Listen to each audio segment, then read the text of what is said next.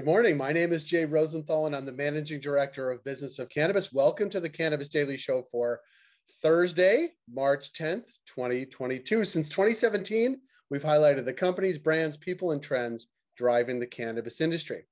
We'd love to hear from you in the comments, and always feel free to visit us at businessofcannabis.com, as well as through all of our social channels, Twitter, LinkedIn, Facebook, and Instagram. And if you're watching this on YouTube, please do smash the subscribe button.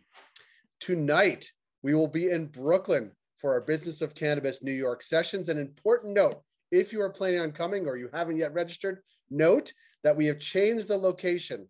We are no longer at the Williamsburg Hotel. We'll actually be at the William Vale, which is just down the street. It's about 150 yards away. The program, the speakers, the partners, all of them are the same. The location has shifted. There are still some spots available, so please do subscribe. There is a description below on how to get into that event. Then on March 30th, we'll be online for our monthly retail series, which is presented by Leafly and Vitrina Group. We'll be talking about how to prepare your cannabis store for 420. And we'll be back in New York in September for 2 days for Business of Cannabis New York. You can find all the information below. For today's stories, New York is walking the cannabis walk. Safe banking, again, unfortunately, has not passed.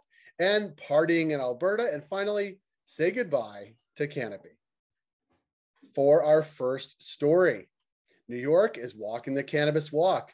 New York Governor Kathy Hochul announced a retail plan for New York that would ensure people with cannabis convictions have first dibs of the state's forthcoming licenses. This, according to the New York Times. The initiative is designed to right some of the wrongs of the war on drugs. Here are some of the details, and we'll talk more about it tonight in Brooklyn. Applicants can have cannabis convictions on their record or be the family member of someone with convictions. The proposed $200 million budget would go towards securing storefronts for successful applicants. Chris Alexander, the executive director of the Office of Cannabis Management, said an estimated 100 to 200 retail licenses will be reserved for community members disproportionately affected by prohibition. And applicants will also be evaluated on business plans and experience.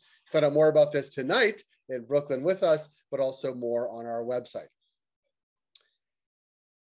Safe banking in DC. Well, cannabis isn't safe in DC right now. Perhaps unsurprisingly, the Safe Banking Act language, led by sponsor Representative Ed Perlmutter, a Democrat from Colorado, tried to have it included again in an omnibus package for the 2022 fiscal year, but did not make the cut. This, according to the latest draft of the bill. At a House Committee Rules meeting yesterday, Representative Perlmutter reportedly said, smiling, "I appreciate this bill. I hope the next one has safe banking in it." This, according to Marijuana Moment, but likely it won't be with Ed Perlmutter because he is not running for re-election. For our third story, it's a party in Alberta. Alberta festival goers will be able to have cannabis products delivered to them. So it's going to be a great time for festivals in Alberta. After turning over online cannabis sales to private retailers, Alberta will also allow cannabis deliveries to designated areas at festivals and events. This, according to the Calgary Herald. This is a big deal. Alberta has been very willing to have unique and beneficial conversations on this, according to Nathan Meisen. He is the president of Diplomat Consulting and former executive with the cannabis retail giant Fire & Flower. The designated areas will also include consumption zones, although combining cannabis and alcohol will be prohibited at festivals because that has absolutely never happened before. Canopy dealt another blow. Canopy growth has been deleted from the S&P TSX 60 index.